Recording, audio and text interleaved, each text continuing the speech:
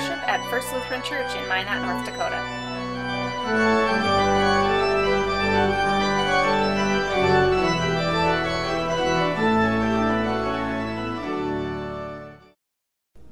The Holy Gospel according to Luke, the 10th chapter. After this, the Lord appointed 70 others and sent them on ahead of him in pairs to every town and place where he himself intended to go. He said to them, "The harvest is plentiful, but the laborers are few. Therefore, ask the Lord of the harvest to send out laborers into his harvest. Go on your way. See, I am sending you out like lambs in the midst of wolves. Carry no purse, no bag, no sandals, and greet no one on the road. Whatever house you enter, first say, 'Peace to this house.' And if anyone is there who shares in peace, your peace will rest on that person. But if not, it will return to you. Remain in the same house, eating and drinking whatever they provide, for the laborer deserves to be paid. Do not move about from house to house. Whenever you enter a town and its people welcome you, eat what is set before you, cure the sick who are there, and say to them, 'The kingdom of God has come near to you.' But whenever you enter a town and they do not welcome you, go out into the streets and say, 'Even the dust of your own town that clings to our feet, we wipe off in protest against you.' Yet know this, the kingdom of God has come near. Whoever listens to you listens to me, and whoever rejects you rejects me, and whoever rejects me rejects the one who sent me."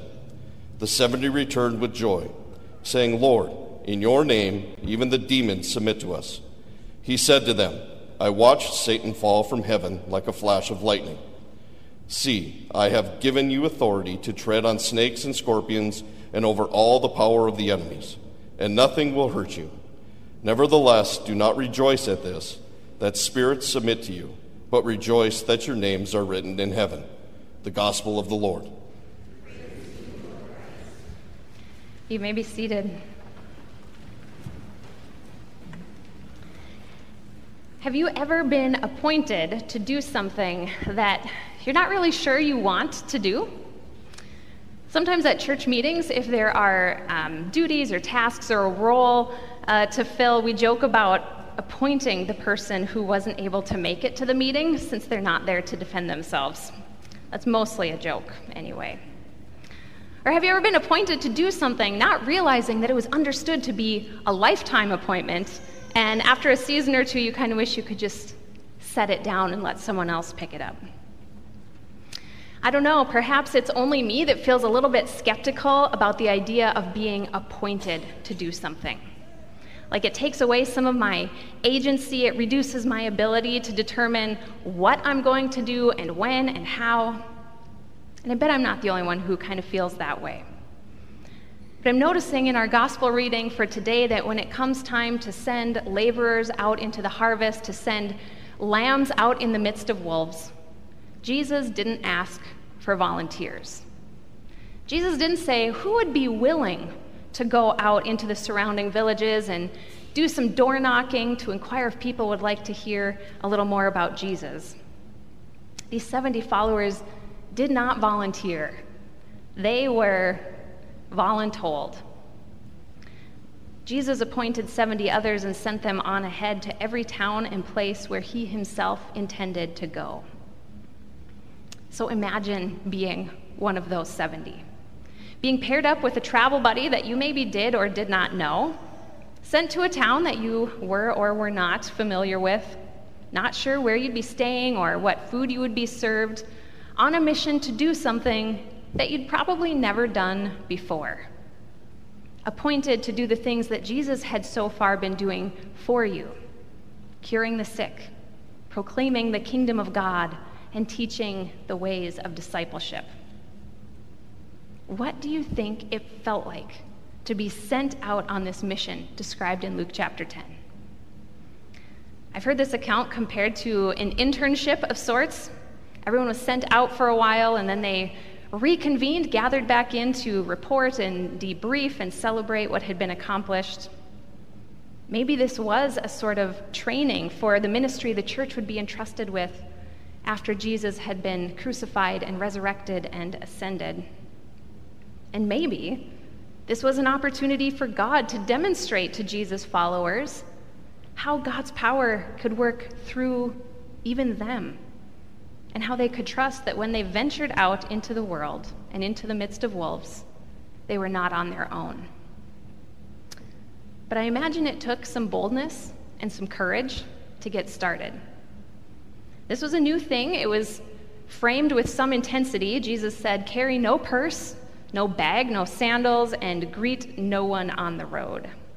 There's a fair chance you'll be rejected at some points along the way, but just keep going. And they went. So what might this episode in the gospel mean for us, for the church today? Well, we obviously live and worship in a very different time and place and culture than these first apostles did. And the Christian faith and way of life is in a very different place than it was, 2,000 years ago. No longer brand new in the world. So for most of us, I don't think it's a one-to-one. I don't think it's our mission to try and get invited to stay in some far-off stranger's house so we can carry the message far and wide. The truth is that many of our neighbors, both near and far, have heard about Jesus. Many even grew up being an active part of the church. It's not so much that people in our own city and state today don't know the story of Jesus. It's that they don't know what difference it makes. They don't know the so what. They haven't been personally impacted by the transformational and life-giving good news of Jesus in ways that shape their life and their identity in this world. I wonder if this is the church's greatest shortcoming, that they haven't seen that in us. We have not faithfully modeled lives transformed by Jesus Christ. We have not embodied God's intention for a world that looks like the kingdom of God. So that's what I sense in this time and place that the mission of the church today is all about. It's less about speaking the often familiar message of Jesus, though that is still important, but it's more about courageously showing the world what difference following Jesus makes in our lives. And before we can share that with others, we better be able to recognize it for ourselves. So how might our daily life be shaped by the good news of the gospel, by the promise of salvation, and by the reality of God's love and grace poured out for all? And how might we daily practice our faith in ways that meaningfully set us apart from those who don't follow Jesus? Well, when we can answer those questions, when we have determined those things, then can we boldly live a gospel-shaped life right where we are? Can we begin to embody the kind of love and care for our community that God has for the whole world? Utterly profound in its breadth and depth. And I know it's harder than it sounds, even if it sounds really hard, which it kind of does. This mission is set before us today in 2022. And even as we celebrate America on this Independence Day weekend, the name United States begins to sound like a misnomer. I think we all lament that ours is, in fact, a country divided in many ways, with seemingly insurmountable differences pulling us ever further apart. And in these times, living a life that showcases grace and peace and love in patience and kindness, in humility and acts of service to those who are different from us, well, that way of life becomes so countercultural that we ourselves hardly know what it would look like. Except we do know when we look to Jesus.